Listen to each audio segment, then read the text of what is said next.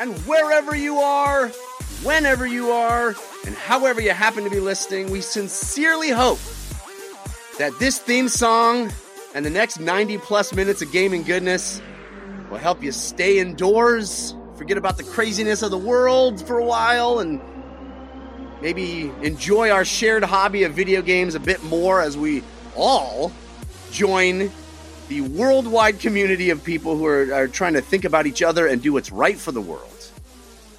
Luckily, video games can help us all stay in, can help us all pass the time, and can help us all take our minds off the stress of not knowing what comes next. So, our goal this week, and for as many weeks as it takes to get through this, is to provide you some entertainment, some escape, and some fun discussion.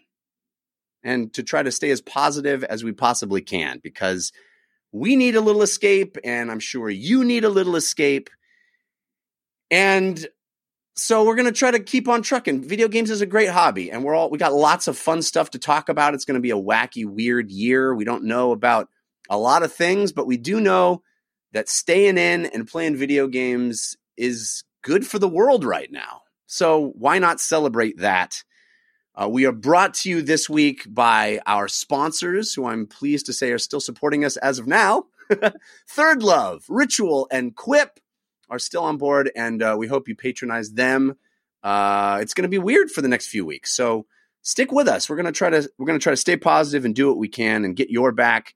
It's a time for all of us to get all of our backs, and I know somebody that has my back is my friend / co-host / nemesis, the guy who's staying in and doing what's right and not helping spread this craziness, Mr. Christian Spicer. Hello, Christian. How are you? I'm doing all right. We're hanging in there. Hello, audience. Someone in the chat, GSafe, just said they bought Just Dance yesterday. That is a great way to stay active indoors. I have a quick circuit for people if they're looking to do something, and there's no amount of time you need to do, but to keep the heart rate going and to get some, Geeks and Sneaks-esque things that you can do inside. It's all sets of 10. Do as many rounds as you're comfortable with. Start small. It's just 10 burpees, 10 push-ups, 10 air squats, and then find a piece of furniture like a coffee table or a chair and do 10 dips where your legs are out, your arms are back behind you, and you're taking your triceps to a 90-degree angle and then pushing up. And repeat. And start small and then go from there. And I've found that when I was traveling on the road and not able to get to a gym or something like that, that felt like a great way to get my heart rate up and then also work on some muscle mass. But if anyone else has some You lost me at burpees, dude. You lost me at burpees. Well, that's just get the heart rate spike. I know. I'm done. I already stopped. If anyone else has tips or tricks that Jeff maybe is on board with, please share them in the subreddit. And let's, we got to take care of each other by taking care of ourselves. It's true. We've been doing a lot of dancing here in the house. My kids, it's rough being cooped up in the house with two under 4-year-olds. Yeah. And we've been doing a lot of dancing. The kids are super into the Numa Numa song, the Numa Numa Kid. Remember that back in the day?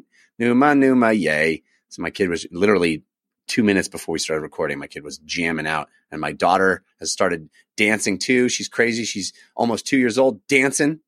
So you gotta, can't sit around like bumps in a log, but we can play lots of video games. And we got lots of video games to talk about. There are new releases. There's lots of great stuff to talk about. So, we're going to get through this. We're going to do it. And luckily, we have an awesome guest to do it with. You know that DLC always stands for your downloadable Kanata and your downloadable Christian. But this week, I am so excited because once again, DLC stands for Drafts, Loglines, and Columns, because once again, we are so pleased to welcome back senior writer and critic at Kotaku, Heather Alexandra is back with us. Hey, Heather. Hey, that's me. We paused for a second and I was really, really excited and it was worth it. You really let me in. It was a really good lead in. How's it going? It is, it's a strange time. It's a strange time, but we got lots of video games to talk about. So we're going to focus on that. How are you doing? It's all right. We're kind of adjusting all of our work at the website and figuring stuff out, but there's a lot of stuff happening this month. There's a lot of games happening. My entire month is just back-to-back reviews, right? So I would have been hunkered down anyway. So some things are changing, but yeah. I mean, I think I also do a podcast about movies. And that podcast is like, well, there aren't any for a while. So we're kind of scrambling, trying to figure out re-reviewing 1992's. Yeah. I mean, you joke, but that's what we're I'm not doing. joking. Yes, 100%.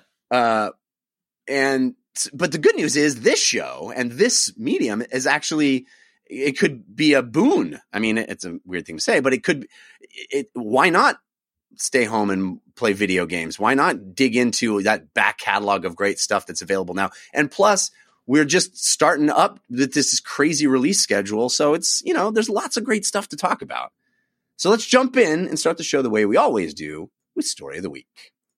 Story of the Week, it's the Story of the Week. Story of the Week, it's the Story of the Week.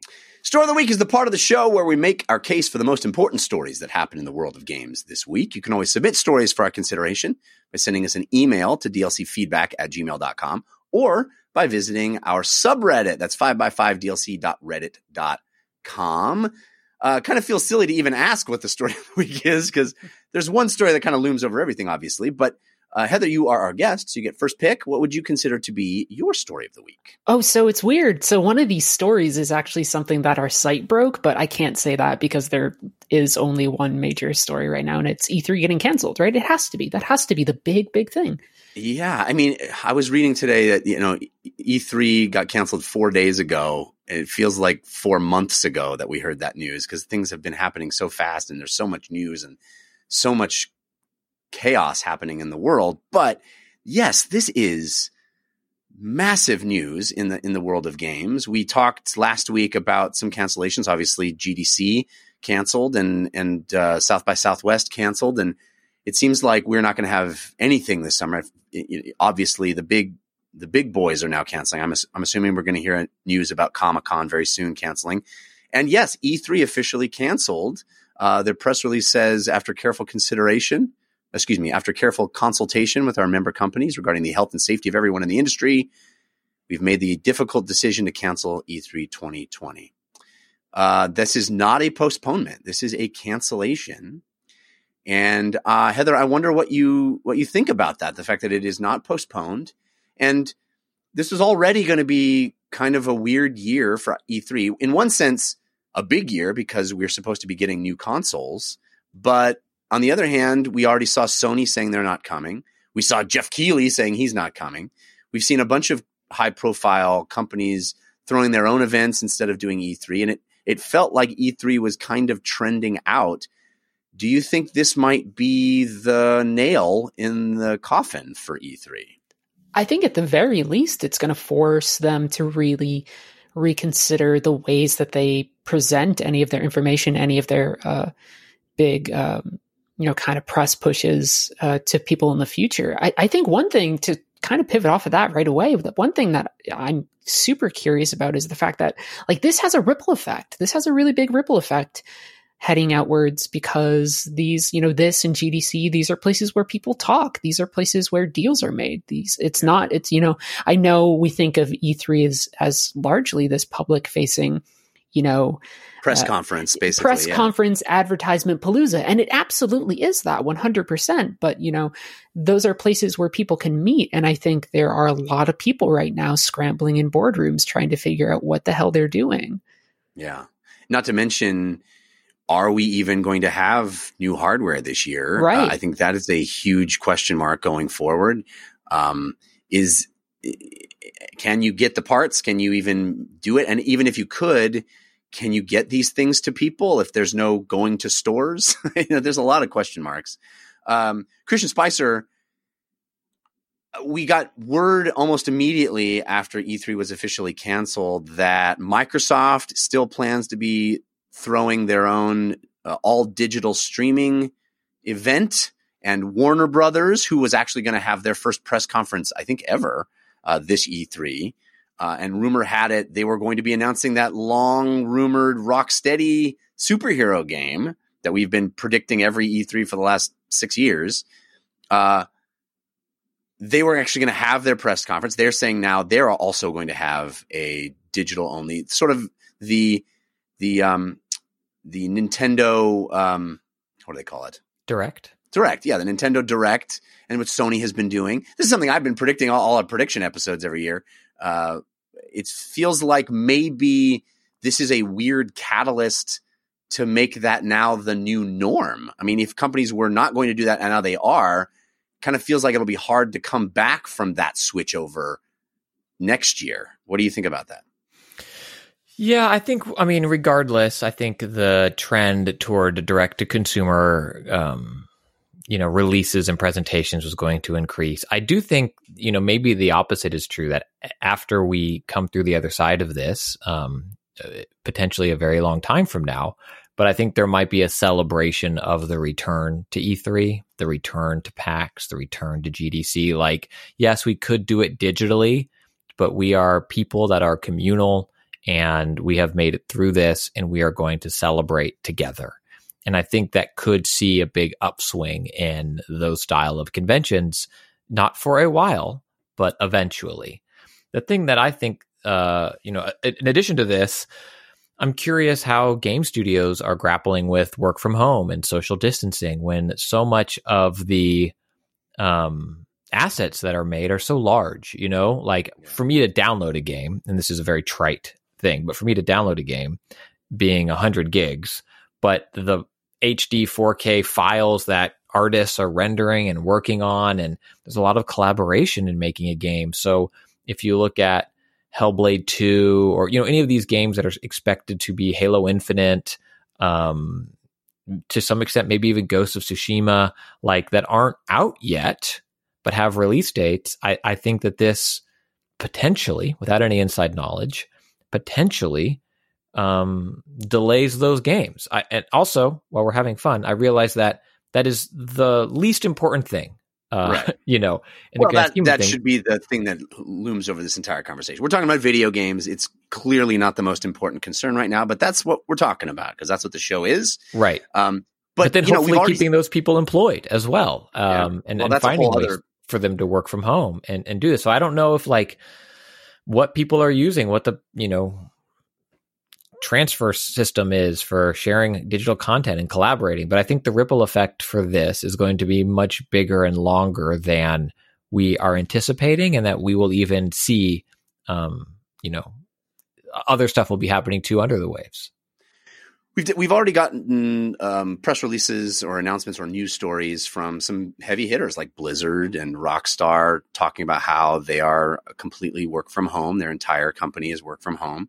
And yeah, that can't, I don't know that obviously the details are what's the most difficult thing, if file transfer is the most difficult thing or whatever it is, but there's going to be some hiccup there, some roadblock, something that is the reason you go into an office and not work from home all the time at those companies anyway. And so, yeah, of course, these things will have an effect. And I'm sure there will be delays and difficulties in the normal production of everything.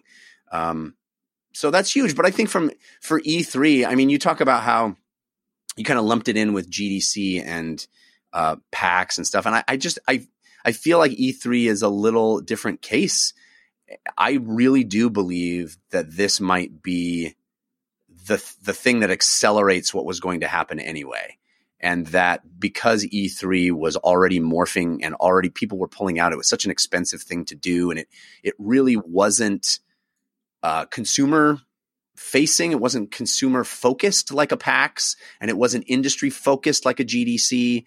It was this other weird hybrid thing that was sort of a vestige of a bygone era where you needed to pitch things to Toys R Us managers, It just really hadn't found its identity in the digital age and was kind of floundering already. It just seems to me that this is the time when you have all these companies that were already realizing it in their own way, forced to go, oh, guess what? Digital is just as good. It's fine. We don't need this to happen. And I suspect that we won't have an E3 last year. I mean, Christian, I'm thinking, Heather, Christian and I do a predictions episode every year at the beginning of the year. And can you imagine, Christian, how crazy it would have sounded, how Cool Ranch it would have sounded of us to predict, if either one of us predicted there would be no E3 this year, and we would have been right. it's just a wild world that we live in. I mean, if you want to talk about how I predicted Call of Duty Warzone doing a free-to-play Battle Royale mode, and I got that accurate, I mean, I guess we can talk about that now. I was going to save my Spice-Radamus brag for later, but since you're bringing up me being right about things, sure, I'll say that now. Yeah. Well, yes, you nailed it. I mean, we could have been so much more audacious if we had been like, there will be no GDC. There will be no E3. I am very glad I did not predict any of this. Yeah, right. So Heather, you are a little less doom and gloom about the state of E3, or how do you feel about it? I don't know. I think you're right to say that there's been a shift over the last couple years for E3 to really try to find a way to, quite frankly, last, right?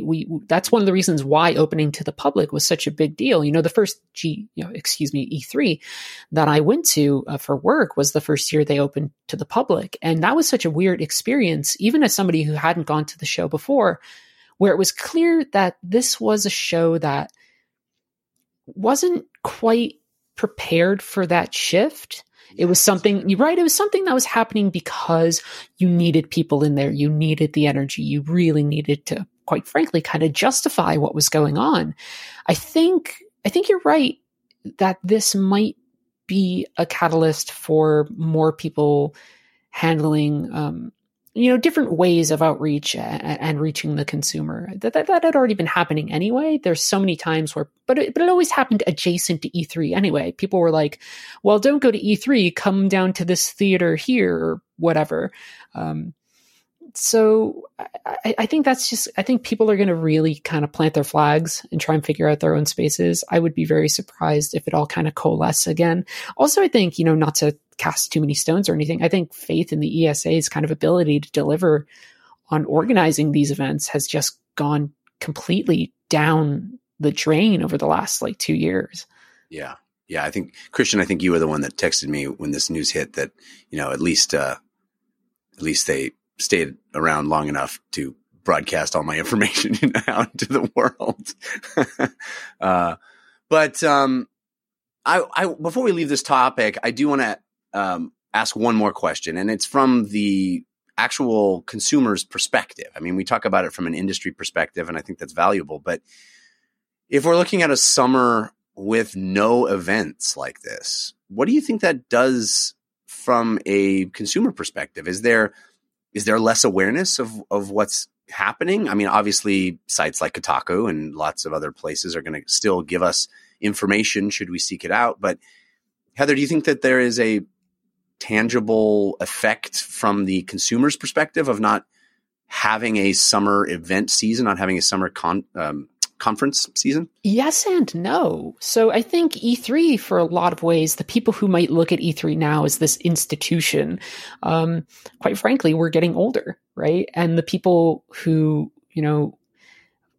now are beginning to make up, not to speak too much in a commercial sense, but, there's more younger gamers and stuff. And for them, E3 has not been as huge of a thing. I think you're going to have a lot more people, a lot more companies that are pushing their relationships with Twitch streamers and other influencers and websites, and, even websites, right? In ways that, maybe we hadn't seen before, which is quite frankly where people's attention is anyway, right? I think large trade shows just in general are not. I think people like the energy of going, PAX is exciting because you get to go to a panel or whatever, but, you don't really go to panels when you go to E3 or whatever. You don't go to a fun wrestling show with whoever or anything like that. It's right. It's pretty cut and dry. So I think here, the thing that folks will really focus on is getting, more direct outreach, right? Through influencers, through websites, podcasts like yourself or anything too. A lot more deals are going to be made, I think.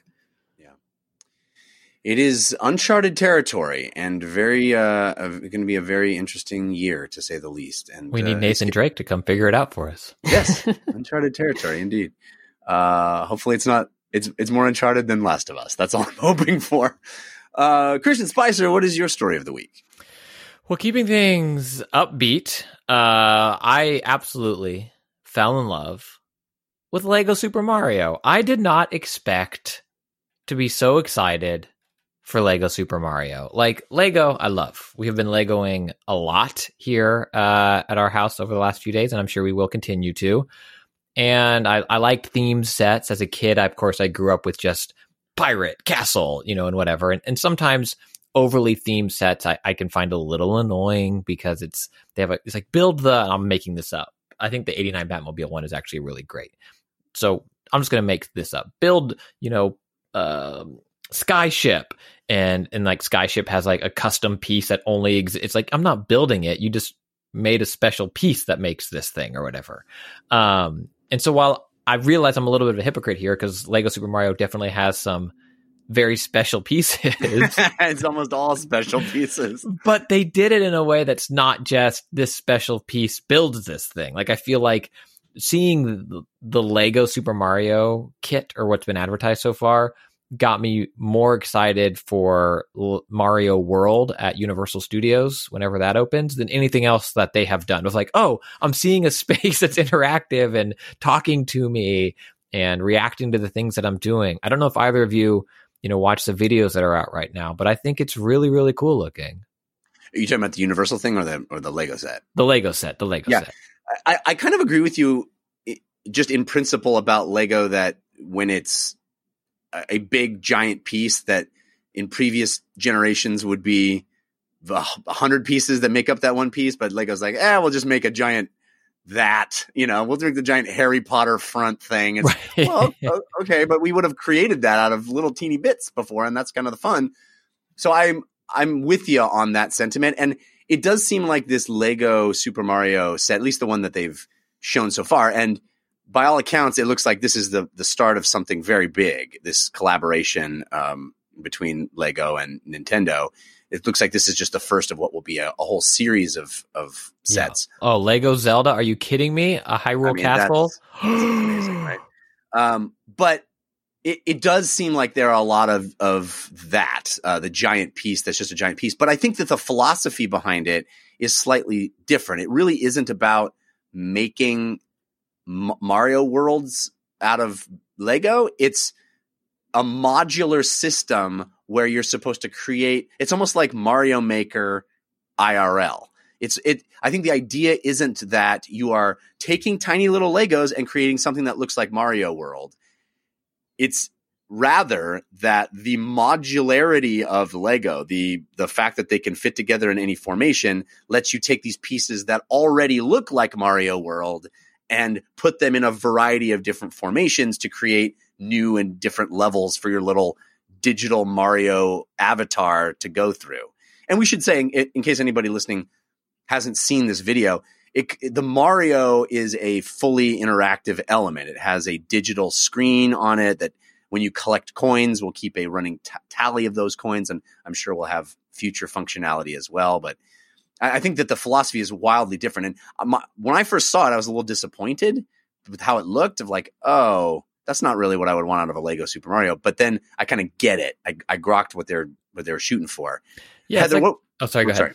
I was going to ask Heather what your opinion about it is. Well, it feels like such a natural extension of sort of what was started with Amiibo, right? This is clearly something that's just like a bunch of interesting pieces that you can make interact using like NFC tags and things like that. So the idea of moving that into a sort of different experience, a more tactile one, I think a lot of folks had been wondering why you didn't see a collaboration like this sooner. And looking at it now, it feels so natural. It just feels like a really perfect fit. I was pretty surprised by it. I don't know. I'm not somebody who really thinks too much about Legos anymore these days, even though I love Lego. But seeing it does look fun, right? Like that's the thing. I think if you had put a gun to my head, 2 weeks ago and said, are there Super Mario Legos? I would have gone, yes, I think there already are. Right. I would have just, like you said, I would have assumed that this had happened in some way that was kind of, banal and what you would expect. And just, yeah, I'm sure there's Halo Legos, right? Or, there's Overwatch Legos. I'm sure there's Mario Legos at some point. But I like that this is a little more special and feels like they're really trying to make a big deal of do something really different with Lego, let alone with Mario. But it's really a different thing for Lego.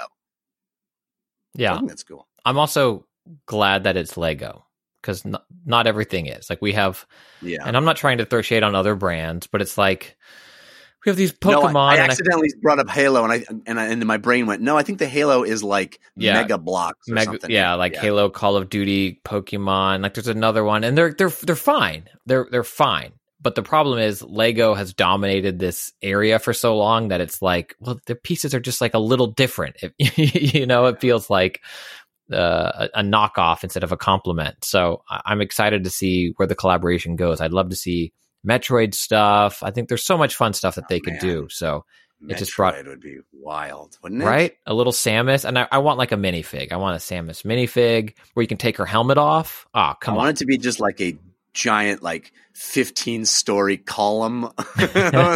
Like, you just move your way up it. That would be rad. So yeah, Lego Super Mario is happening. They haven't released or revealed a release date, but one can only assume that whatever that would have been is going to be pushed back anyway, what with the world as it is now. But hopefully we'll see this relatively soon. My story of the week, boy, there's a lot of news, and I think we're going to do a little more news than we usually do, just because there's lots to talk about. But Heather, you indicated a story that Kotaku broke, and I think it's an important one. Interestingly, there was I don't know if you want to call it a whistleblower, but somebody at Naughty Dog that remained anonymous that talked to Kotaku and talked about how the state of affairs at Naughty Dog is a little bit rough for crunch time. And they've been in crunch time for a long, long time on The Last of Us Part 2.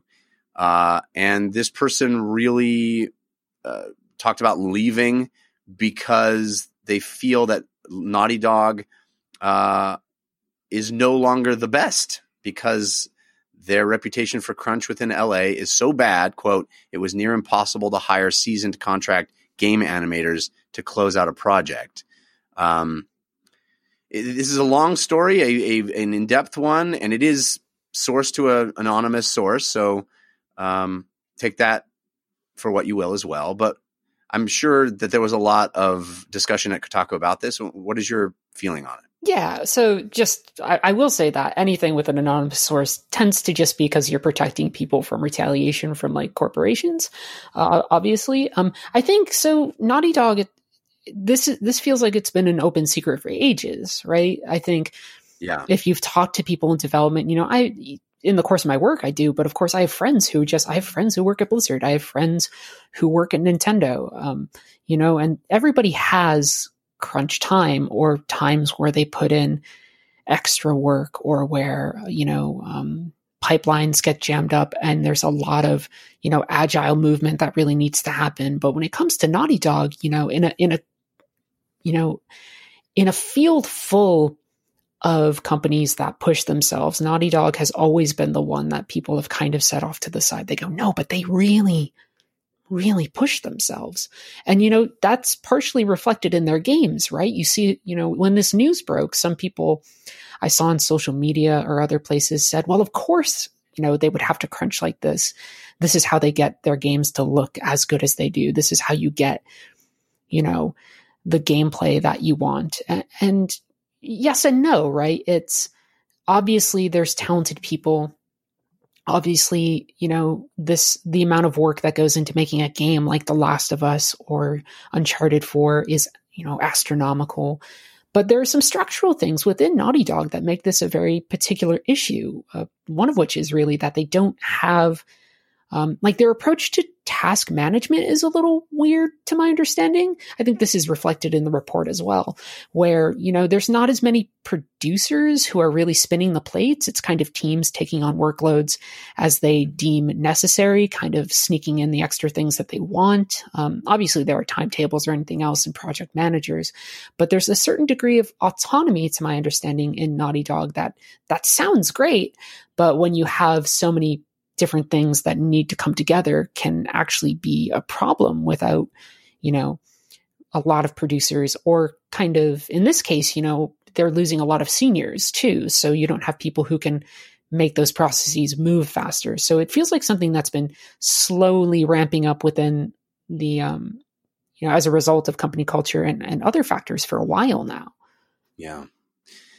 Yeah. I mean, obviously, Christian, this is not unique to Naughty Dog. This is an industry-wide problem that we have talked about a lot over the years on the show, about just how video games are made and how it churns up human beings. And there is a lot of turnover, and there's a lot of burnout. There is a lot of crazy hour weeks that you hear about. And these games that, especially games that get delayed, you hear about people have structured their lives to get through a crunch period where, and crunch, if people aren't aware listening, is that period where everybody's working much more because they're trying to get to the last, push the game over the finish line.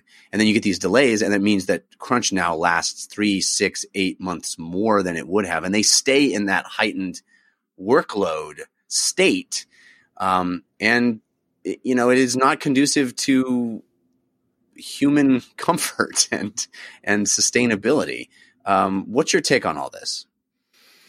So I should say up top, I don't think I can be objective here. I'm sitting next to a Last of Us poster signed by that entire team. I am surrounded by vinyl albums of every single one of their games, more or less. I have a signed copy of the game on PS3, and I have, many friends at the studio. And they are responsible for making some of my favorite games of all time.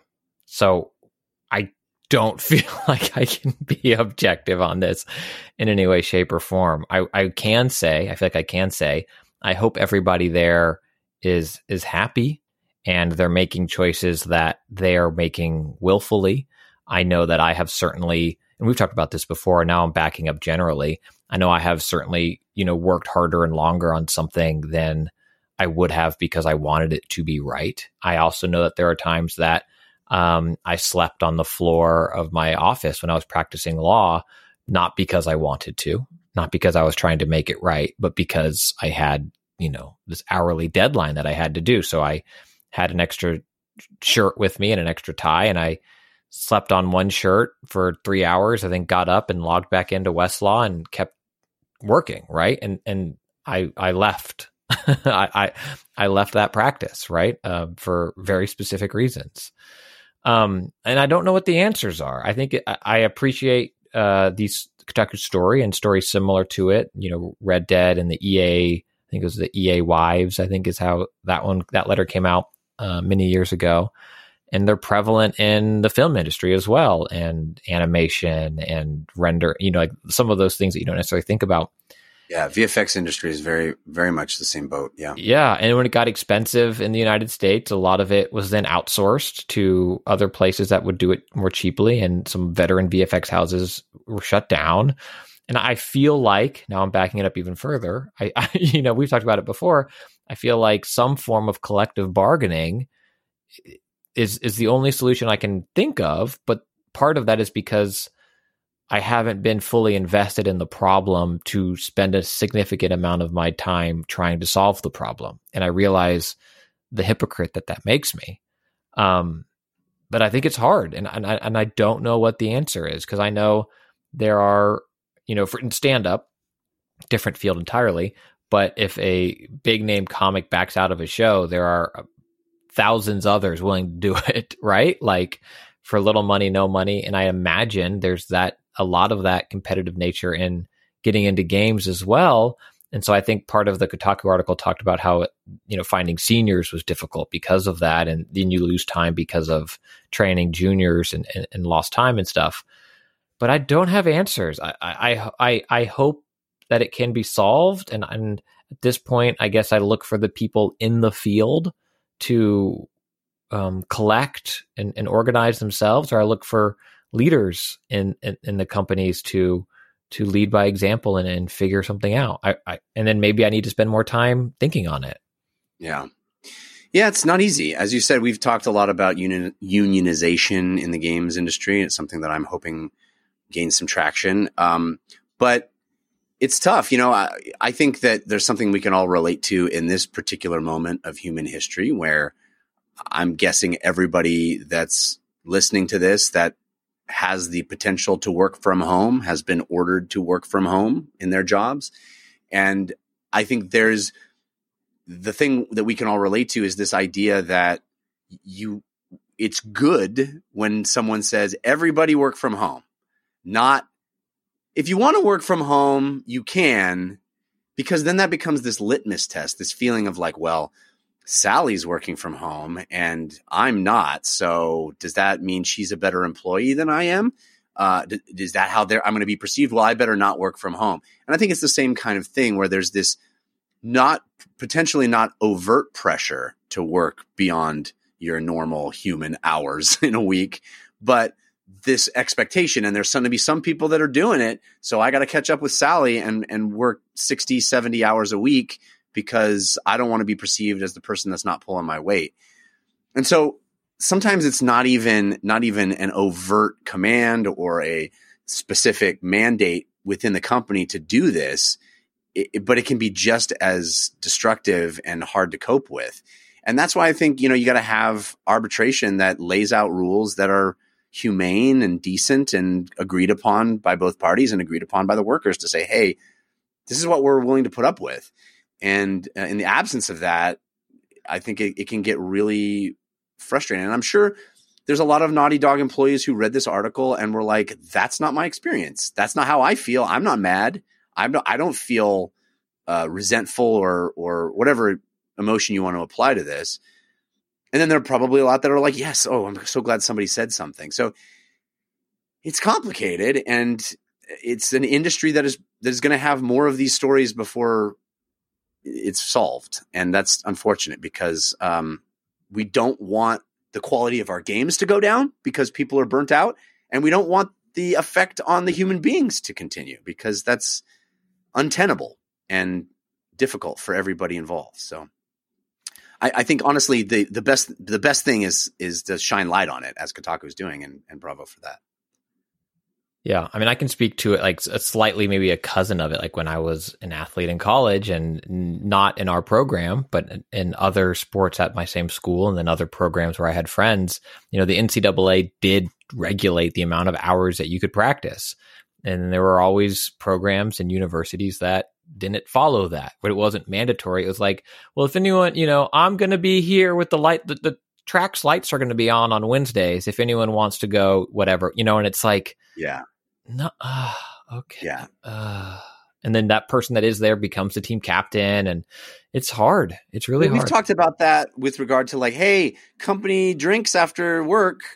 Right. I mean, drinks isn't a big, it's not, it doesn't feel like it's stressful and bad, but it's like, oh, well, I got kids. I can't go. But now am I a bad employee because I got to go home to my kids and I hang out and have drinks? And the fun having drinks after work thing, like, does that, what conversations do I miss out on? So then the whole next week, there's the inside joke of Rubik's Cube. Yeah.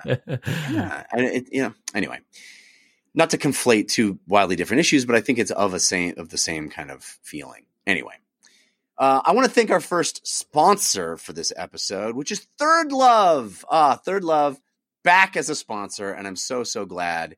Third Love is the place to get great, comfortable bras, the best bras, my wife's favorite bras. I know your wife's favorite bras, Christian. Yes, 100%.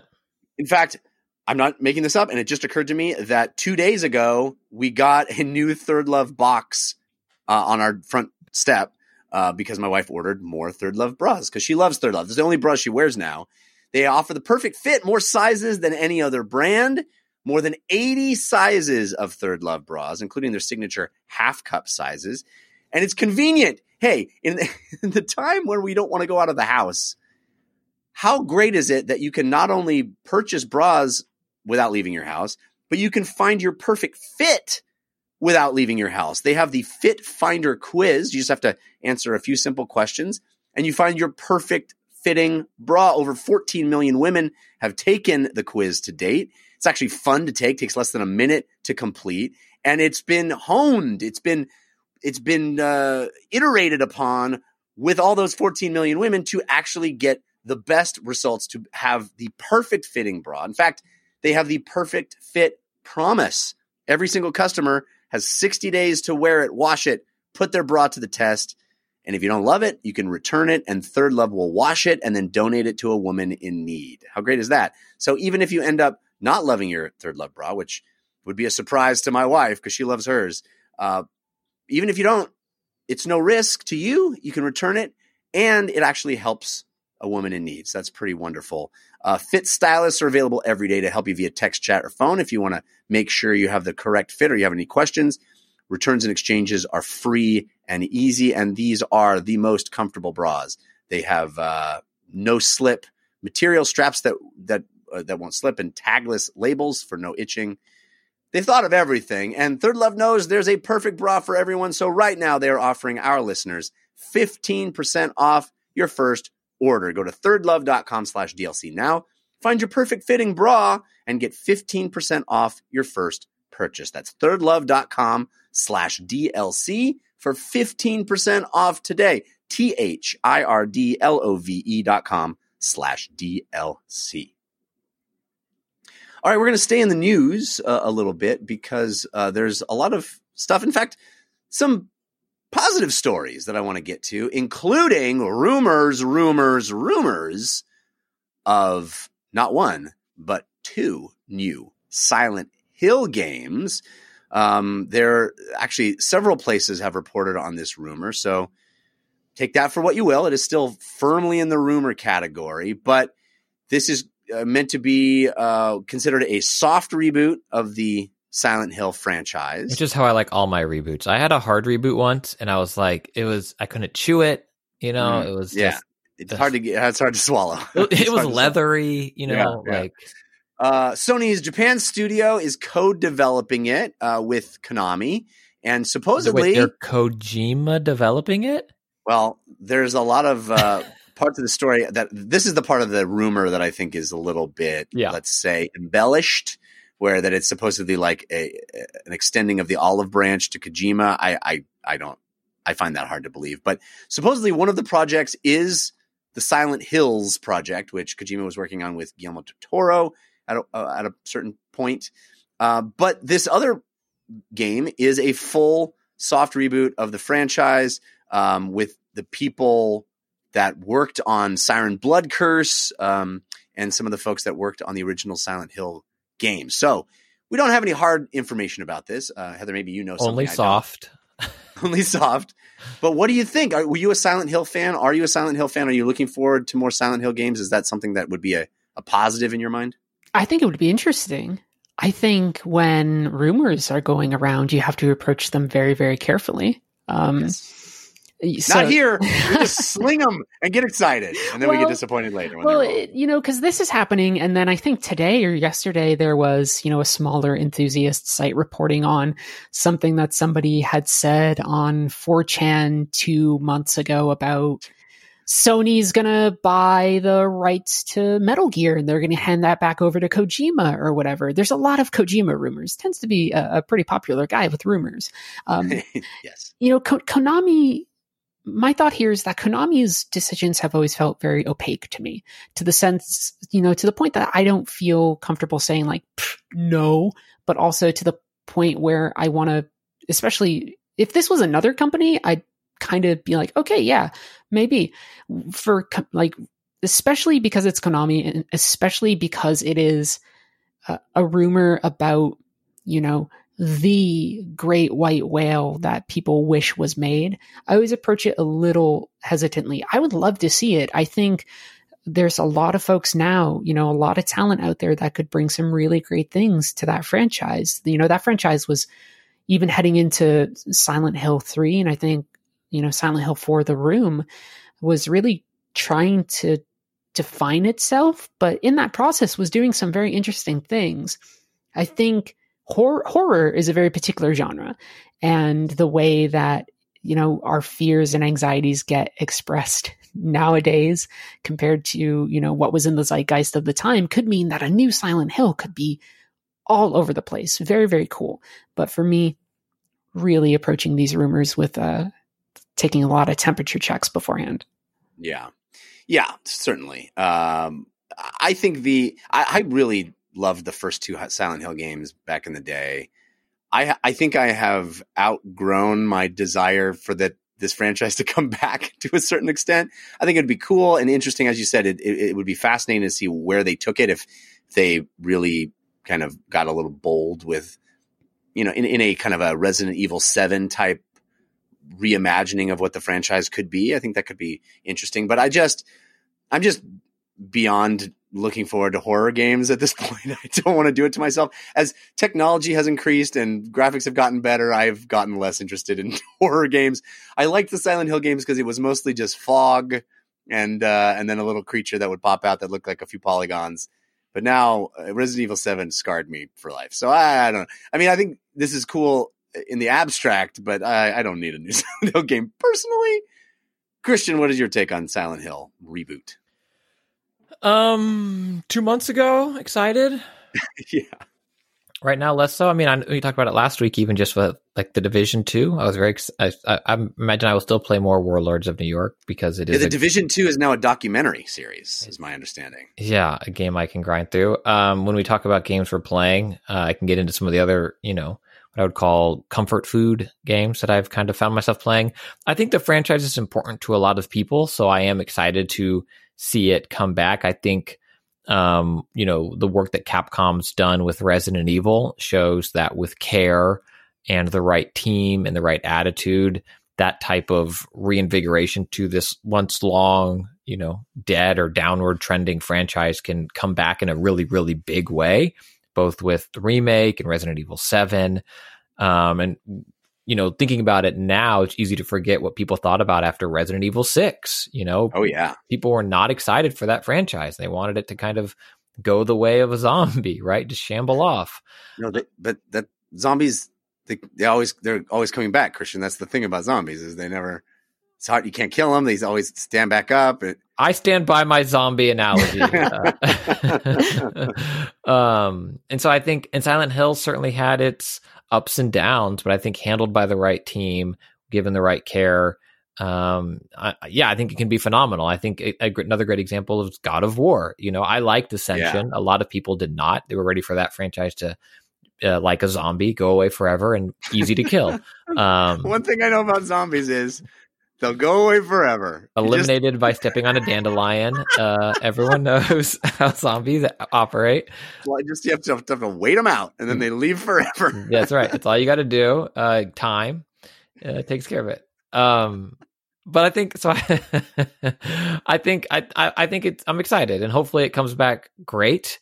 Unlike zombies who never come back, and I hope that it's well done and made by a team that cares about it, and not. I mean, heck, look at Sonic Mania, right? I can list so many examples of franchises that did manage to do it well, and hopefully this is another one that I can add to that list.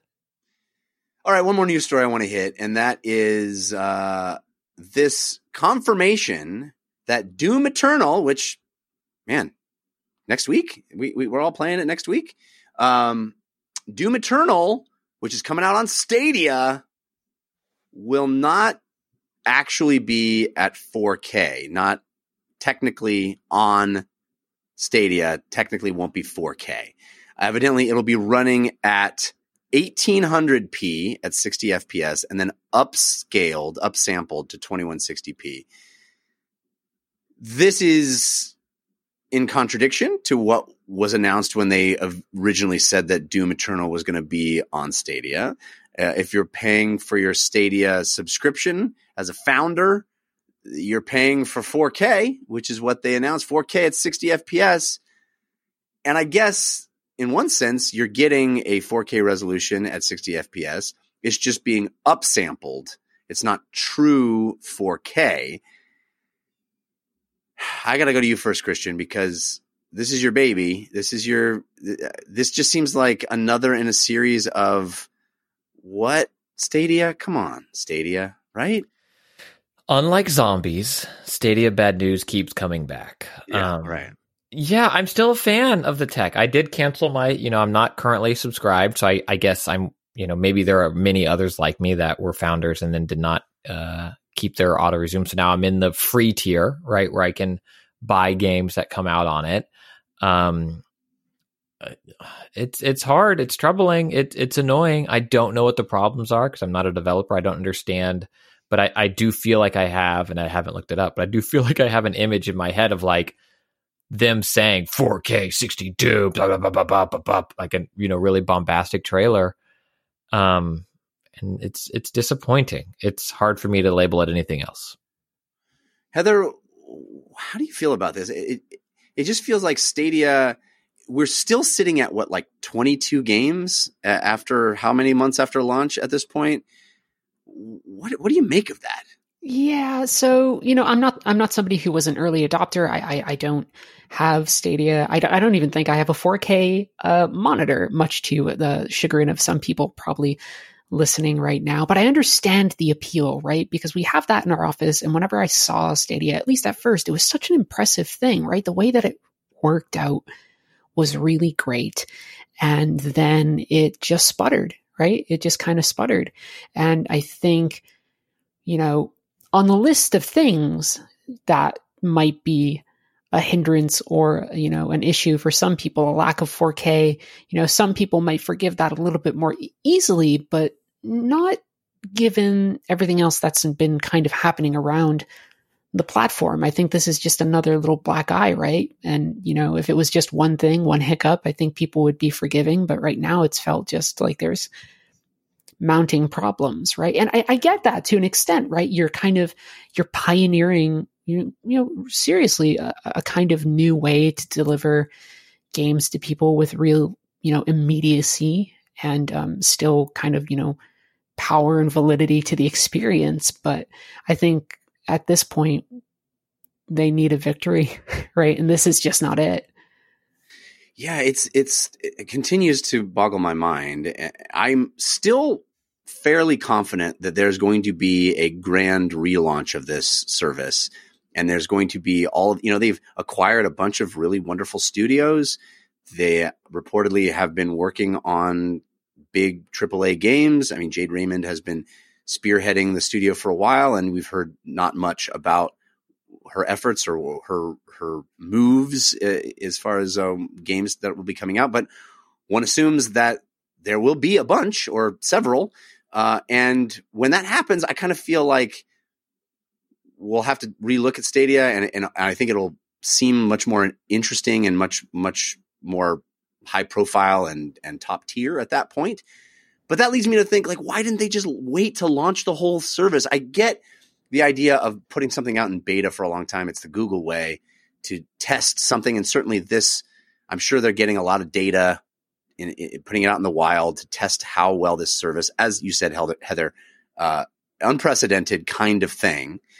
But man, it just feels like it could have all gone so much better, and they would have not had to worry about a second chance to make a first impression if they just waited until they had more impactful exclusives, or at least impactful day and date releases, and a system that, or a service that could actually do what they claimed it was going to do. And I keep shaking my head, not understanding what the decision was to rush it out at this point, because it just doesn't feel like it's done them any favors at all. But we shall see if there will be more Stadia announcements before the end of the year. This year is going to be really weird. And hey, maybe if there's no consoles, Stadia is how we'll all be playing games. I don't know. Maybe a digital service when we all have to stay in our house for multiple months at a time is really the best way to go. Who knows? There's a lot of question marks for this year. What's not a question mark are all the games that we have been playing. And so let's jump into those. Lots of fun stuff to talk about. So let's get into the playlist. Ooh, what you playing this week? Tell us. Ooh, what you playing this week? Tell us on the playlist. Heather, I read your review of Nioh 2. It was very entertaining review, and it got me very interested in the game because you were just raving about it. So can we start there? I want to hear about Nioh 2. Yes. So I loved it. I loved Nioh 2. For folks who don't know, Nioh was, the first one was, I think, 2017, maybe 2018. I should know this. I just played the sequel, and it's my job to know these things. But it's made by Team Ninja. It's sort of, the thing that people had said before, Sekiro came out was that it was Samurai Souls, right? It was set in Japan, kind of in a very magical take on like the early like Tokugawa shogunate. This is a prequel to the first, and it's fantastic. So there's a lot more weapons. Combat in this game is just very, very good. You have multiple different weapons, the stuff that you would imagine, samurai swords, katanas and spears and everything else, but a couple other oddball options in there. And then each weapon, you can change your stance to a low, medium, and high stance. It kind of reminds me, if either of you are familiar with how they handled lightsaber fights in like Jedi Outcast and having different stances in that. And just having so many options to kind of choose from while you're playing a game like this is very important, because at its heart, it's kind of a spin on Dark Souls. And as much as I love Dark Souls, that's kind of a clunky game to play.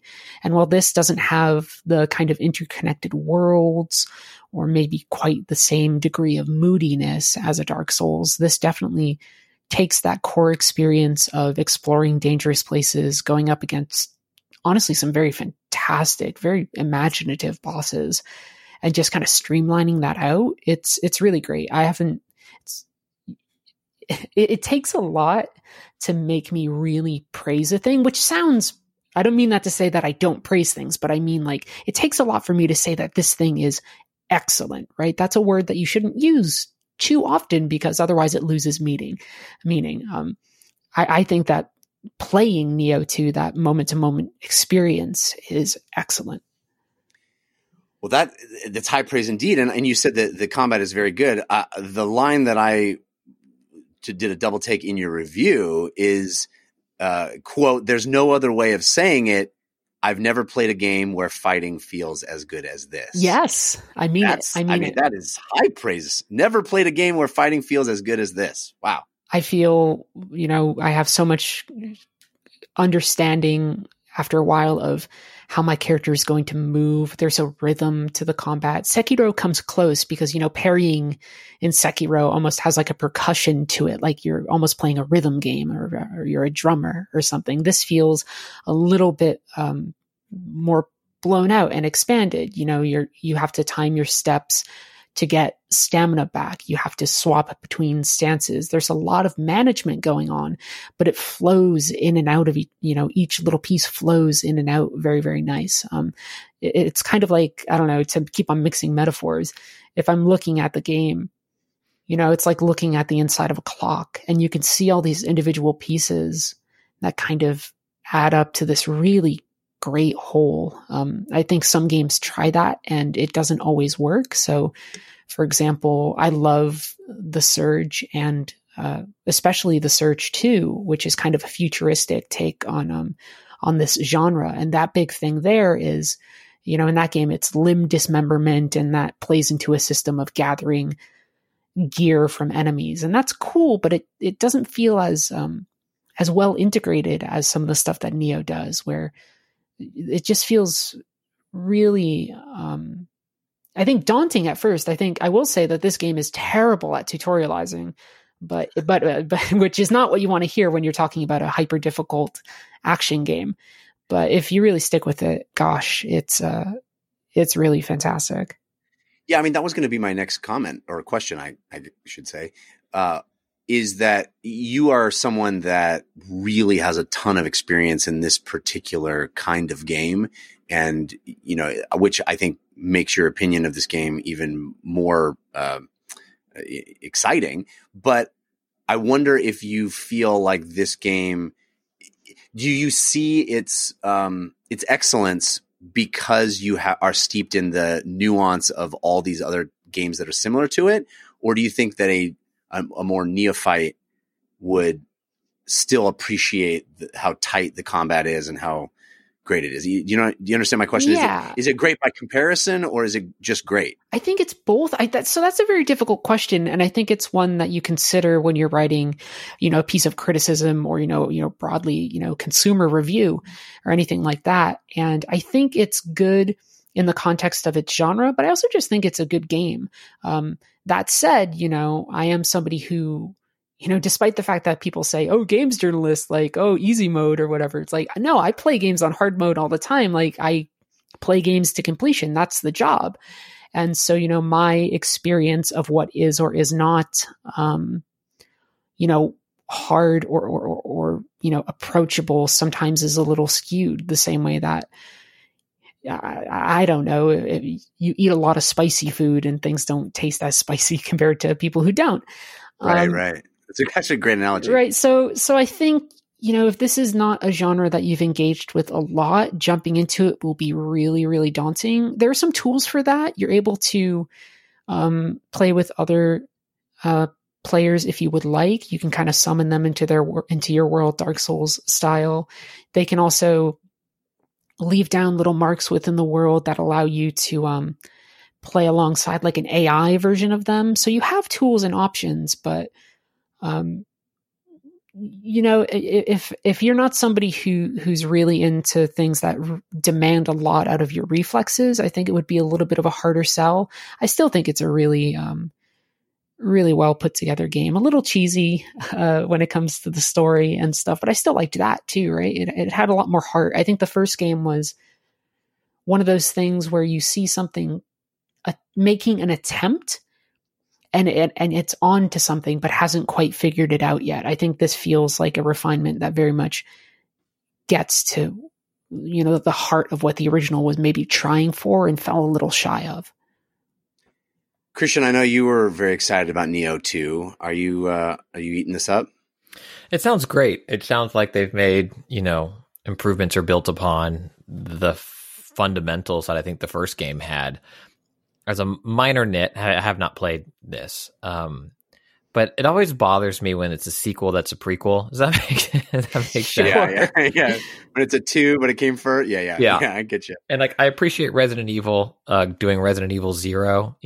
Excuse me. Like, I don't know what else you do at negative 1. Yeah. Negative 1. But I do like that that this is a franchise now, because I think it is, dare I say, an important one, and I think it's important for From Software to have other players in this field. And it was fun to see Respawn kind of dip their toe into it with Star Wars. But I like that Nioh, it feels, more like a sibling to what From Software is doing, instead of like the way that every game now is an RPG. I think we'll start seeing every game being a little From Software at some point. But I like that this franchise is continuing, and it sounds like everything about this game is better than the previous one. So what else is on your playlist, Heather? So it is a busy, busy month. So this is like review sprint time for me. So I go straight to Doom after this, and then I go straight to Resident Evil. So there's not a lot of downtime for me. The comfort food, of course, and will always be, every time you ask this question, Final Fantasy XIV. It's just fantastic. I've been reading your Twitter feed. Is just a constant. It's very delightful to read your interesting takes on the big on thing. that game. The big thing right there is there's a thing right now where players are rebuilding a city that was destroyed in a previous expansion, and I'm pretty sure they're eventually all the players are going to make it so they're building a housing ward where players can actually have their own, cottages or apartments or things like that. But it's a very cool collaborative effort. I mean, I play a lot of competitive games. I still hop on to like Team Fortress 2 servers sometime, although now it's like just like quick play and stuff. It's a little different than it used to be. So being able to participate in something that's collaborative is really nice. I'll probably end up writing about it this week. It's just a really good feeling, especially in these times after with everything else that's happening, just to be able to take place in an experience that feels pretty communal, especially when you're probably stuck at home. It's pretty good. Yeah. I think that's such a cool way to introduce a big feature like that, if that's indeed what they're doing, because the idea of, a new MMO dropping an expansion where you can do new cool stuff is great. But the idea of building that and having the player base actually feel like they did it, made it happen, that you came together and you built this stuff, and then all of a sudden it's got a result that is a new feature that you can take advantage of. Seems like such a neat idea, if I'm reading that correctly. Yeah, I think a lot of the players are excited. Housing, not to ramble too much about FF14, but housing is a very tricky situation in that game. There are moguls who buy up entire neighborhoods in certain other places. So it's a thing that people want, is they want to be able to have their own homes, much like in real life, people want to have homes. So the idea of maybe building together and making that a little bit more possible for everybody, I think it's really nice. Well, you shouldn't worry about spending too much time talking about Final Fantasy XIV. I get emails all the time. Why aren't you guys talking about Final Fantasy XIV? It's so great. I'm just not playing it. Yeah, of course, it's a commitment. Yeah, for sure. All right, Christian Spicer, you and I both been playing the same game. Let's thank our sponsor first, and then we'll get into Ori and the Will of the Wisps. But first, I want to thank our second sponsor, Ritual. This is a show for the two women sponsors, which is I love that. I love that they know that our audience is diverse that way. Ritual is a subscription to vitamins for women. And these are not just any vitamins. By the way, I just went on and on about my wife. She also subscribed to Ritual. She did our sort of trial bottle of Ritual vitamins. And she's like, I'm subscribing to these. This is great because Ritual are obsessively researched vitamins for women. What does that mean? Well, it gives you all the nutrients that most of us don't get enough from food, all in one clean, absorbable form. And there's no shady additives or ingredients. Basically, the creator of Ritual was somebody that was really label conscious on the food that they ate and realized that they didn't really think that way about the vitamins that they took. And so she decided to create Ritual and be just as conscious about the things that went into her vitamins as the things that went into her food. It's pretty wonderful. And it's really a well thought through product in the sense that a lot of these multivitamins for women, they have omega-3s and sometimes they can have a little fishy smell. Ritual comes with a little mint to make sure you don't get that fishy aftertaste, that fishy, smell that comes with a lot of omega-3s. Pretty clever, pretty smart. They have a no nausea capsule, and the design of their capsule is gentle on an empty stomach. It's pretty great. It's traceable and transparent. That means for people that are obsessive about labels, all of Ritual's ingredients are vegan friendly, sugar free, non-GMO, gluten free, allergen free, and all of their sources are out there for the whole world to see. It's pretty great. It's delivered right to you, so you don't have to worry about forgetting to get a bottle or forgetting to keep up with your vitamins. It's great. Better health doesn't happen overnight, and right now Ritual is offering listeners of DLC 10% off during their first 3 months. Fill in the gaps in your diet with Essential for Women, a small step that helps support a healthy foundation for your body. Visit ritual.com/DLC to start your Ritual today. That's 10% off during your first 3 months at ritual.com/DLC. That's ritual.com/DLC.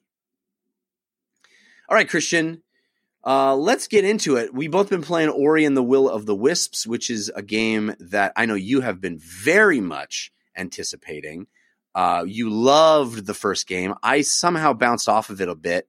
I appreciated it. I know why. You got to escape that tree, and it's very difficult, and it's not that far into the game. That's true. You got to bounce off a lot of stuff in that game.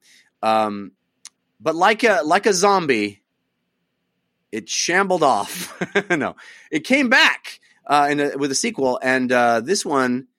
Well, tell me what you think of Ori and the Will of the Wisps, and what you've been playing on. Are you playing it on Xbox One or PC? I am playing on Xbox One, my Xbox One S, not on PC. I think that you've probably played more than I have. I have been very excited for this game, but I've had a hard time sitting down and playing games recently and kind of having that focus. But I have been playing some with my kids watching, and they've really enjoyed it. My older daughter helped me. Like, I missed a secret, and she's like, "You can break that wall." And I was like, "There's something over there." And she's like, "Try." And sure enough, there's a secret in there, so it's great. Good eyes, kid eyes. You gotta have kid eyes on your I'm games. just kind of glazed over. So I'm not very far into the game at all. I should mention it is on Game Pass. So Yeah. Game Pass. Do Game Pass. Do Game Pass. Easy to say over and over again. So this game, where I am, as far as I am into it, maybe 3 hours. Not far. It is stunning, absolutely beautiful. My question to you, Christian, is beautiful game or the most beautiful game? You know, I think it might be one of the most beautiful games ever made. So I want to fire up the original again, because as I am playing this, I purposefully, or just for time, I have not replayed the original since I played it. And in playing this now, this feels like it could be Super Mario Galaxy 2 to me, where I'm not sure what it's doing that the first one didn't do. And I could just, in chat or someone online, yell at me and remind me, feel free to spoil it from the first game, because I've forgotten, so it'll be a spoiler again. I don't know why I don't have all my powers. Because by the end of the first game, I was doing some pretty amazing stuff. And I forget if there was I reset the world and everyone was fine. I honestly do not remember. I don't even think the game cares to make that distinction. There's just well, here's a new game, new story. You're Ori. I think so. I think so. So I do. I love it. I love it a lot. But it's and I'm not trying to diminish it at all. I mean this in a maybe perhaps the way I don't know. It feels like, when you have a favorite sandwich and then you get it again and you're like, yes, this is my favorite sandwich. That's how I feel right now. It feels beautiful. It's stunning. I don't know if it's visually more impressive than the first game. In my mind's eye, I've conflated the two, and that this is how the first one looked. And the only thing holding it back right now is that playing on an Xbox One S, even where I am in the game, there are performance issues. And I know they're working on I have read, they're working on a patch to it. But it frustrates me a little bit. And it frustrates me a little bit that the reload isn't quite as fast as I'd like it to be when I die. But I imagine that's because it's a much more complex game than something like Celeste or N+, or some of those games that are very retro in their design. So I hope they patch the frame rate issue, because I don't know what you're playing it on, but a game that requires precision at times, it is frustrating to have things seemingly go into 14, 18, visible frame slowdown. I'm playing on Xbox One X, and I have not had that happen. I have had a moment where it'll everything will stop for a second and then it'll keep going, but it hasn't caused me any deaths or problems. My biggest complaint about the game is that it does something weird when it loads the map. When you move to the map screen, any other menu, if you go into, you look at your powers and stuff, instant. But if you look at the map, there's a second or a half a second delay. And because I'm popping in and out of the map in games like this so much, especially later in the game, when you're really trying to figure out, how do I get back to that area I need to go? It's a Metroidvania, right? So you're backtracking a lot, you get new powers, you can get to a new place that you couldn't get to before. I'm popping in and out of that map a lot, and that extra second or half a second even, it just gets so annoying. And I know that's champagne problems, but it is weird and frustrating a bit. Yeah, I hope that gets patched as well. I probably should try it on PC, but because I want to play it, it's a great game my kids can watch as well. I want to play it, on the TV with them out there. I hope it gets fixed, because it's little things like that I feel like, again, this is probably going to be on my top 5 of the year. It is incredible, but there are a few nits. It makes me wonder what was wrong with me the first time around, because I think this game is a masterpiece. I mean, Heather was just talking earlier about wanting to use the word excellent more rarely and make it special. And here I am dropping masterpiece on this game. But I do think that I remember I interviewed the creative director, I think 2 E3s ago. And he's like, we're not just trying to make a sequel. We're really trying to make a game that will go in the Game Hall of Fame. And I was like, I love that level of ambition. Why wouldn't every time out you're trying to get a grand slam, not just a home run, but why not? I loved him saying that. And I feel like they got real close to a Hall of Fame type quality. Yes, there are some technical things that are a little frustrating. Hopefully those will get patched. But every other data point, every other metric I would have for a game like this, for this game, it's just off the charts quality wise. It's utterly stunning to look at, sumptuous, beautiful. The music is wonderful. The way the camera works, these subtle little camera zooms and pans to subtly show you where you need to go next, and when you get to a new area or where an objective is, how the game looks, the layers of visualization that are happening, the animation, everything is just so meticulously animated and beautiful, vibrant and colorful. Different sections of the map look differently. I have played a lot of hours of this already. I'm real far into it. Christian, have you gotten Bash yet? No. Does the first game have Bash? I don't remember. Okay. I played it. You remember I played it right when it came out and never went back. Bash is when you can latch onto an enemy's projectile and let it propel you in a direction. Okay. Do you remember if the first game had that? I think so, but I honestly do not remember. But I know that traversal changed quite a bit as you played, the way you get around. Oh, man, dude. I was in love with this game before I got Bash. I'm like 3 things beyond that now as well. But it just like broke my brain. And I know a lot of games have been doing stuff like this, and this is not my genre, this sort of precision platformer thing that Christian really loves, and I often am not particularly excited about. I know despite all his protestations, I never gave Celeste a try, and I know a lot of people are frustrated by that because a lot of people call that a masterpiece. I think it took a game that looks like Ori to get me to do this, and it's also not just a platforming game, it's a combat game. The combat system is actually really, really cool. The upgrades are amazing, and the level design is so awesome. I mean, I just did a thing where you're rotating the entire world, and the feeling of accomplishment in this game.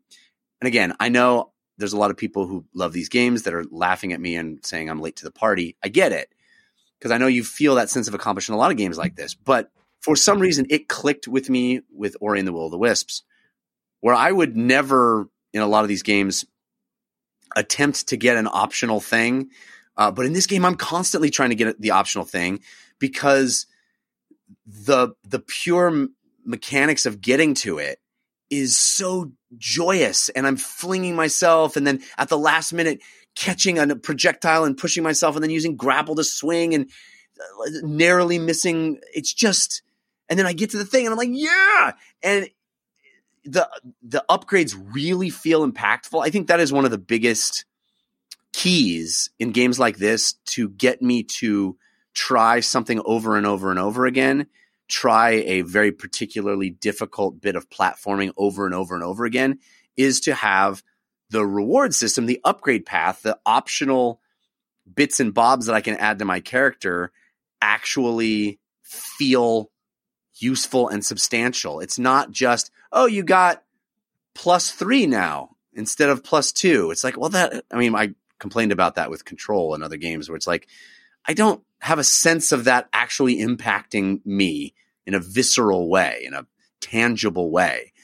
But I saved up 2,200 space bucks or whatever it is, gold wispy things in Ori, and I bought myself triple jump. And now I have triple jump instead of just double jump. And it's amazing. It feels incredible. And I'm like, yeah, it was worth saving up all that stuff and not buying other less expensive things along the way. And it made me want to go and get all the little glowy wispy things that were hidden in behind spaces and figure out how to get to them because I was working for that goal. And when I got to that goal, it really felt impactful and awesome. So this game is blowing me away. The combat system, there are chase sequences that are thrilling and white knuckly and as good as anything in Uncharted. It is really a very, very good game, and I am in love with Ori and the Will of the Wisps. Man, what a perfect time to fall in love with a game because, stuck at home and not working on things anymore that I should be working on that used to take up a lot of my time. And now I've got this incredible game that I think about when I'm not playing it. I want to get back to. I'm so excited to see what happens next and what wonderful, beautiful creature I'll encounter and what new section of the map, what it looks like and how it feels and what new surprises it has in store for me. So, Ori and the Will of the Wisps, I'm just in love with it. I agree with you, Christian. It'll be, who knows what the rest of the year brings, but I would be hard pressed to not have this in my top 5. Yeah, and the audio design too, and the music I find is really sharp and complements what's happening on screen. It's a stunning achievement. It's a phenomenal game, and I hope that they're able to iron out the little frame rate hiccups across the board, and I think because then it will be in a lot of people's favorites of the year. I mean, there are combat challenge shrines where you're not doing any. Well, that's not true. There's a little bit of platforming in them, but mostly you're not doing any platforming. You're just in the combat system. And the combat system I find to be thrilling and fun. And so visually, it gives you such great visual feedback for every moment. And I know exactly what I should be doing and how I did that wrong. And all the cool little upgrades that I can get to change up my build. I mean, a game like this where I'm swapping in and out of builds for different moments, like, oh, I need some damage mitigation, so I'm going to swap in my spirit for damage mitigation to go up against this cool challenge. Oh, no, you know what I need now? I need to stick to walls, so I'm going to swap in my wall sticky, or I'm going to swap in my orb gathering magnet spirit effect, because I know that if I kill something, I'm not going to be able to get anywhere near the orbs. They're just going to fall uselessly, and I want to collect them, so swap that in. I'm like thinking about builds as I play, and builds are dynamic. I'm not just sticking to one. That is so rare for me in games like this. In role-playing games, yes, changing up my builds or my equipment, but in a platforming game, it's really so good. I'm just in love with this game. Yeah, it's very good. All right, well, we need to thank our third sponsor, which is Quip. Oh, I love my Quip. We have 3 Quips in my house, in fact. Talk about taking care of yourself, staying clean. We're talking about washing hands a lot, which is very, very important. Wash your hands. But all hygiene, don't ignore it, especially when you're staying home a lot. It's easy to forget to brush your teeth, but you got to brush your teeth. In fact, the best way to brush your teeth is with my Quip. I love brushing my teeth with my Quip because it takes all the work out of my brain, I don't have to worry about going for the full dentist recommended 2 minutes because the Quip vibrates. It's got gentle, wonderful, sensitive vibrations and a built-in timer that pulses every 30 seconds and then turns itself off after 2 minutes. I love it. I love it so much because I don't have to think about it. And it ensures that I'm actually brushing my teeth for the amount of time that I should be, which I got to be honest, probably didn't do before I had a Quip. Because your mind wanders, you don't think about it, you're like, this is probably fine. But with a Quip, I know I'm doing it. Plus, I'm on a subscription, so the dentist recommended 3 months where I would want to replace the bristles on my brush. Probably never did that in my life either, but now I do because Quip sends me a new packet with a new brush head that's super easy and slick to replace, a new battery for my Quip, and new toothpaste. It's great. It's so great. You got to check this out. It's sleek. It's slick. It's the 21st century version of brushing your teeth. We really have perfected it with Quip. I absolutely love it. Your oral care matters. So ditch the gimmicks. Grab a Quip. Quip starts at just $25. You'll get your first refill free at getquip.com/DLC. It's a simple way to support this show and start brushing better, but you have to go to getquip.com/DLC and get your first refill for free. Go right now. Getquip.com/DLC. That's GETQUIP.com/DLC. Okay, well, that's really what I've been playing. I mean, it's just been constant, that game. I've been obsessed with it. But we have lots of games on the horizon, and I'm still, I still want to go back to Wolcen, Lords of Mayhem, which has been stellar. But you're right, Heather. There's like this.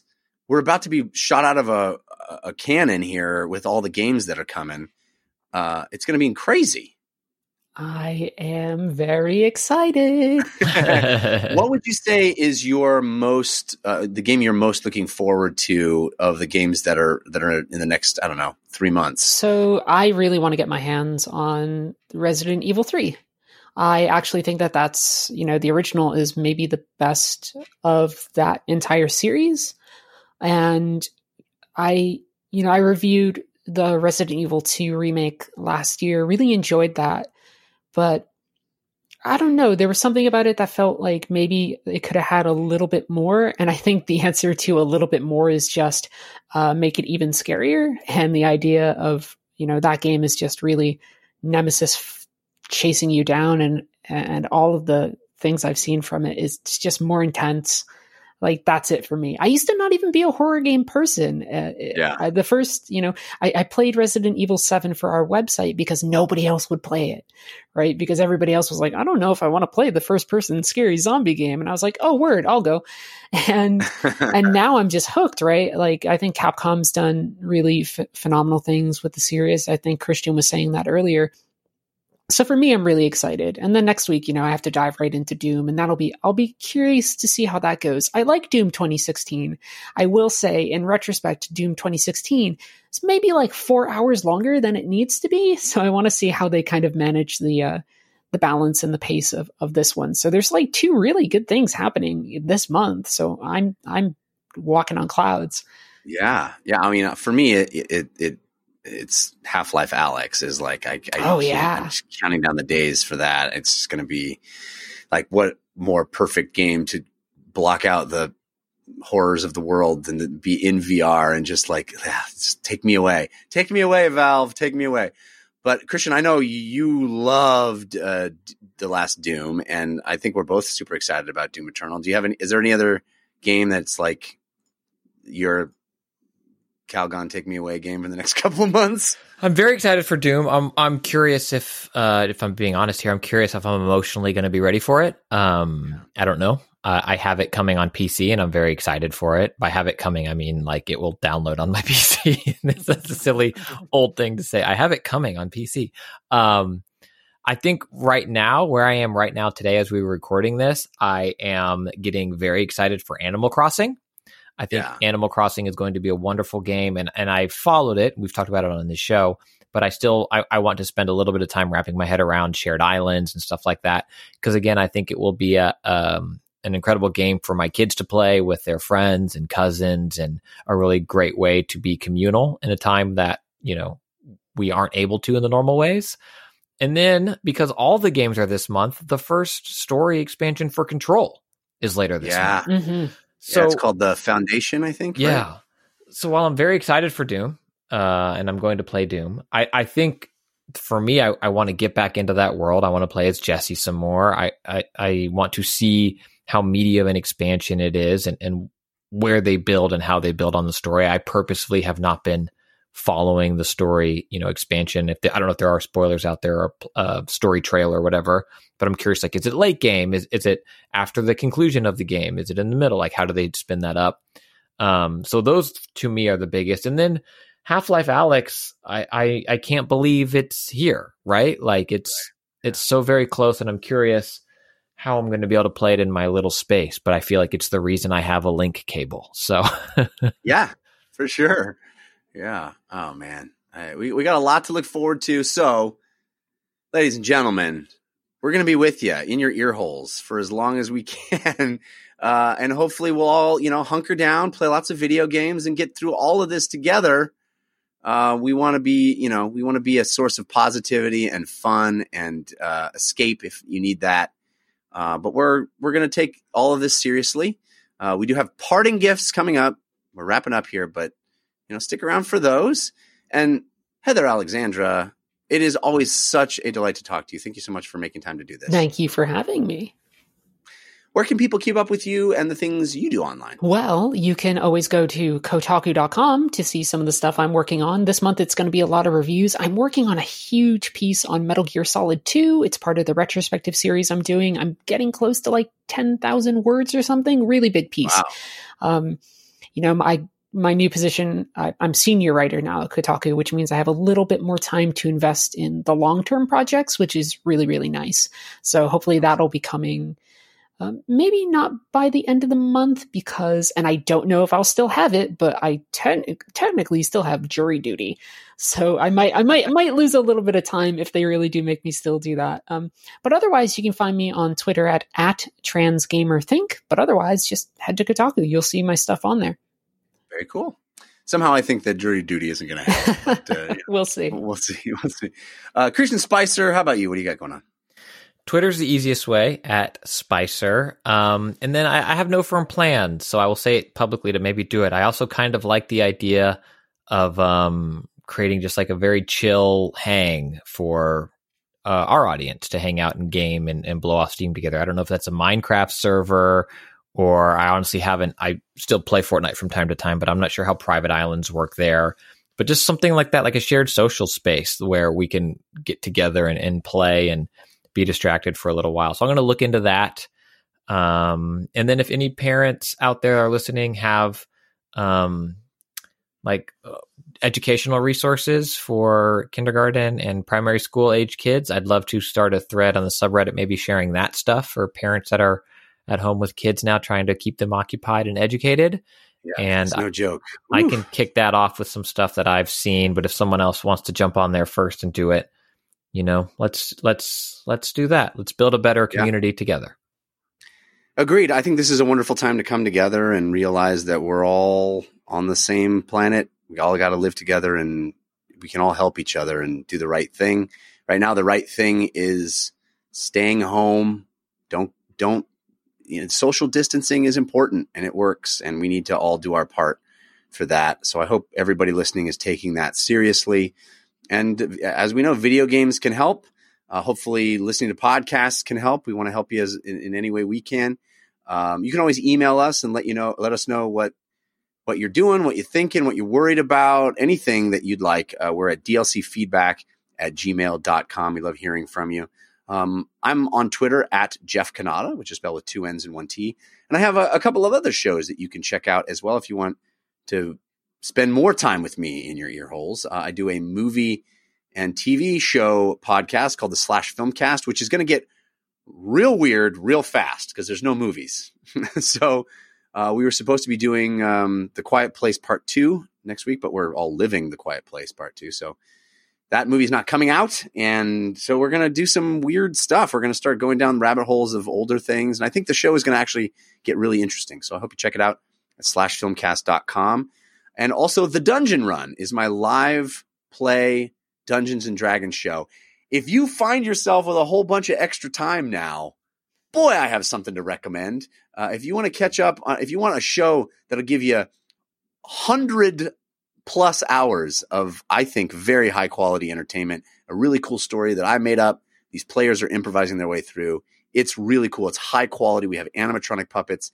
Try The Dungeon Run. You can find it on YouTube by searching for The Dungeon Run. You can find it as an audio podcast by searching for The Dungeon Run wherever you get podcasts. We might be doing something different. We don't know exactly yet what's going to happen on Wednesday nights and caffeine.tv/The Dungeon Run. But I can tell you this. Last week, we did a special charity episode, and we put up these incredibly awesome, high-quality materials that Dogmite created for us. A beautiful custom wooden DM screen, these custom dice roll boxes, and they're all on eBay, and every single penny of the sell price is going to go to charity. Each of the players and myself picked our own charities. Mine is St. Jude's Children's Research Hospital. So the DM screen, the sell price, that entire sell price is going to go to St. Jude's. So I urge you to check that out. You can find those auctions. They're still live. I think for 3 more days as of this recording. You can still find them at thedungeonrun.fandom.com. So check that out if you're interested in very cool. Just look at how awesome they are. They're really, really neat. All right. That's going to do it. We got a parting gift coming up. So let's wrap the show up with that. Hey, give us a suggestion of what to do this week. Give us a parting gift. This is your parting gift. Heather, do you have a recommendation to help people get through their week, is what I always say, but now it feels like even bigger. Yeah, so two things. One is games adjacent, which is, I'll say very quickly, the new season of the Castlevania on Netflix came out, I think maybe a week and a half ago, or maybe 2 weeks now at this point. If you haven't seen it, I really like it. I think that show started off trying to find itself and has really developed into something really interesting, and the animation is incredible. So if you really just need to binge something, it's right there for you. Go for it. And then if you still have time, especially before you go into lockdown, why don't you try grabbing a plant? I didn't think that they were that big of a deal, but if you're not somebody who, if you don't have pets or if you don't have family or something, this sounds more depressing. The pitch was not meant to be this depressing. Have something that you tend to, have something that gives you routine. It's been really nice, especially if you're in a city where you definitely don't have spaces. I have my plant. I have a cat that visits me out on the fire escape. It's nice. Take time for yourself to have things right now that, go at a little bit of a slower pace, I think would be my suggestion. That's lovely. I appreciate that. Yeah, very good. Christian Spicer, how about you? You got a parting gift? Well, piggyback on the Netflix Castlevania, and I keep forgetting to mention it that I am playing it, but Symphony of the Night came out on iOS and iPad OS, whatever it's called now. I'm playing it on my iPad with my 8-bit controller via Bluetooth. It's great. Symphony of the Night. Who knew that was still a good game? And it has a continue feature, which is a convenient way to play on mobile where I think you can get interrupted. I've heard the touch controls are good, but I haven't tried them. And I keep forgetting to mention it. As parting gifts, I would recommend journaling. I think as people, with isolation or social distancing, it can be hard mentally sometime. And so I think whether it's first thing in the morning or during the day, and different things work for different people. Controlled breathing or whatever, but I find journaling and having a place to write things down and get them out is very helpful and therapeutic. So I'd recommend that, share that gift with others. And then also I'd recommend creating small text groups with various friends and or family members and check in on people from time to time and allow them to be silly and go where they go and talk about silly things from time to time. The one I have with my brothers and my parents this evening's text to them was just saying hello to everyone. Little update here. Amanda cooked some steak tonight and my daughter was very excited. Meat? We never have meat at home. She then made a series of slurping noises. And then we played off of that for a little bit. So I encourage our listeners to do the same. Find that close group of friends, family members, and check in on them from time to time and, keep it light when possible. Yes, I think these are all wonderful ways to get through a very trying time. I would add one of my own, which is we have some across the street neighbors who are quite elderly. And my wife and I went over and knocked on their door and we stood 6 feet away as they opened it. But we said, if there's anything you need, any way we can help, if you need us to go to the store for you or buy anything, please let us know. And the elderly gentleman came out and gave my wife the biggest hug with tears in his eyes, which probably, wasn't the safest thing for him to do, but it was a very powerful moment for us. So, there's a lot of this crisis is hitting the most vulnerable and the most elderly among us the hardest. And so, think about the people in your community, maybe that you can, if you have extra time, extra resources, extra ability to help, they'll probably appreciate it. All right. We have a parting gift from a listener. This is from Alex Solman. Alex says, here's a quick parting gift suggestion aimed primarily at us parents. As a professional creative who's been lucky enough to have spent the last 20 plus years making video games, I spend a lot of time thinking about how to ensure my kids to be creatively curious as they grow up. To that end, I have taken immense inspiration from the podcast Off Camera with Sam Jones, a long-form conversation between an incredibly well-prepared presenter and fascinating artists, including actors, directors, musicians, and athletes. Off Camera is a show that frequently dives into the struggles creative people have as they journey deep into their craft from child to adulthood. It has helped me think about how I can both inspire and tackle different creative scenarios with my own rapidly growing kids. If I could recommend a couple of the 200 plus episodes, it would be episode 15, Matt Damon, episode 87, Ricky Carmichael, episode 218, Liz Fair.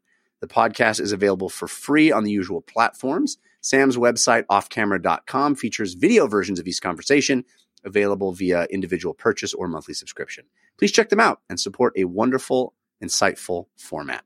Keep up the good work. I'm a forever fan. Thank you, Alex. Cool. I was not aware of this one, so I'm going to check out Off Camera. It sounds great. Off Camera with Sam Jones. I'll just add one more of my own parting gifts. Hulu on FX, or excuse me, strike that, switch it. FX on Hulu. FX on Hulu has been knocking it out of the park. I recommended Devs last week. I want to talk about Dave. If you need a laugh, and boy, I think all of us could use one right now. I am loving this show. It's called Dave. It's kind of, I imagine it like, what if Curb Your Enthusiasm, except instead of a crotchety misanthrope, you have a guy who genuinely kind of wants to be a good person, but still kind of gets himself into awkward situations. He's just doing it out of a bigness of heart and an honesty and wanting to be a good guy. I love it. 3 episodes in, the 3rd episode, I almost hurt myself laughing so hard. It is very, very, very funny. Dave, it's on FX, but I'm watching it on Hulu because they have the FX on Hulu. All right.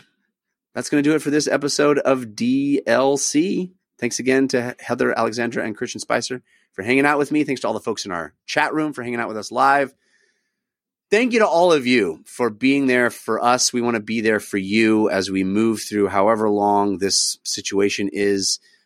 Take care of yourselves. Take care of each other. Please practice social distancing. Wash your hands.